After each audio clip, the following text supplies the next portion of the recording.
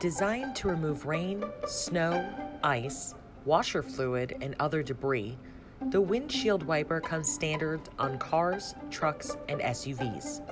The first iterations of the windshield wiper involved a metal arm that was controlled by a lever inside the vehicle. Since then, the windshield wiper has come a long way, and while many claim to have been the inventor of the mechanized wiper, only one was able to win a patent case over it, and that was Robert Kearns. They even made a movie about it, but more on that later. Today, wipers do more than just keep our windshields free of precipitation. Join me for a quick look through the lens at extreme abrasion testing. That's right, it's time for part 3 of our 3-part series, That's Abrasive. To learn more about the windshield wiper test, let's go to Dan.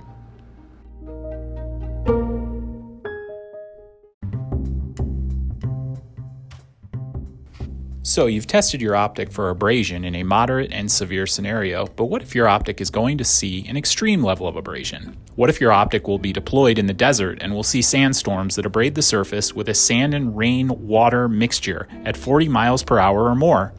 Well, there's a test for that. In the windshield wiper blade test, a container is filled with a sand and water mixture or slurry. A commercially available wiper blade then rotates for 5,000 revolutions with a defined force of 40 grams over the test sample.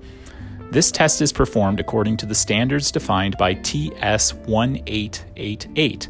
Upon completion of the test, the sample is then judged by eye for degradation, such as film loss, scratching, crazing, or discoloration. This test was devised to help optical designers and fabricators choose the most robust coating they could for the most challenging environments possible.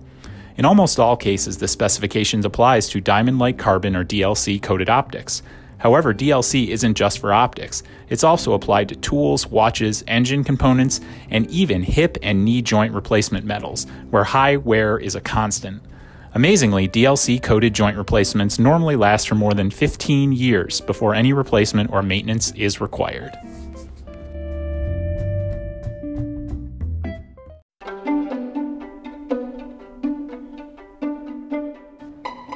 With nearly $4 billion in annual revenue in the United States alone, it would seem like bacon is at the top of the food chain. Pun intended. While there are many forms of bacon, it's hard to imagine that anything can connect people more than traditional bacon. Well, one may have pork beat by 6 degrees. Star of Footloose, Kevin Bacon is connected to every actor in Hollywood by 6 movies or less. He's even connected to the windshield wipers we talked about earlier.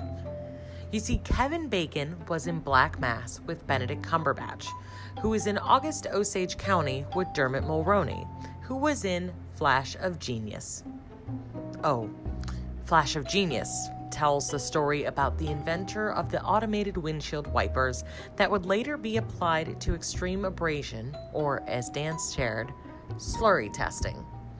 Kevin Bacon to extreme abrasion. 3 steps.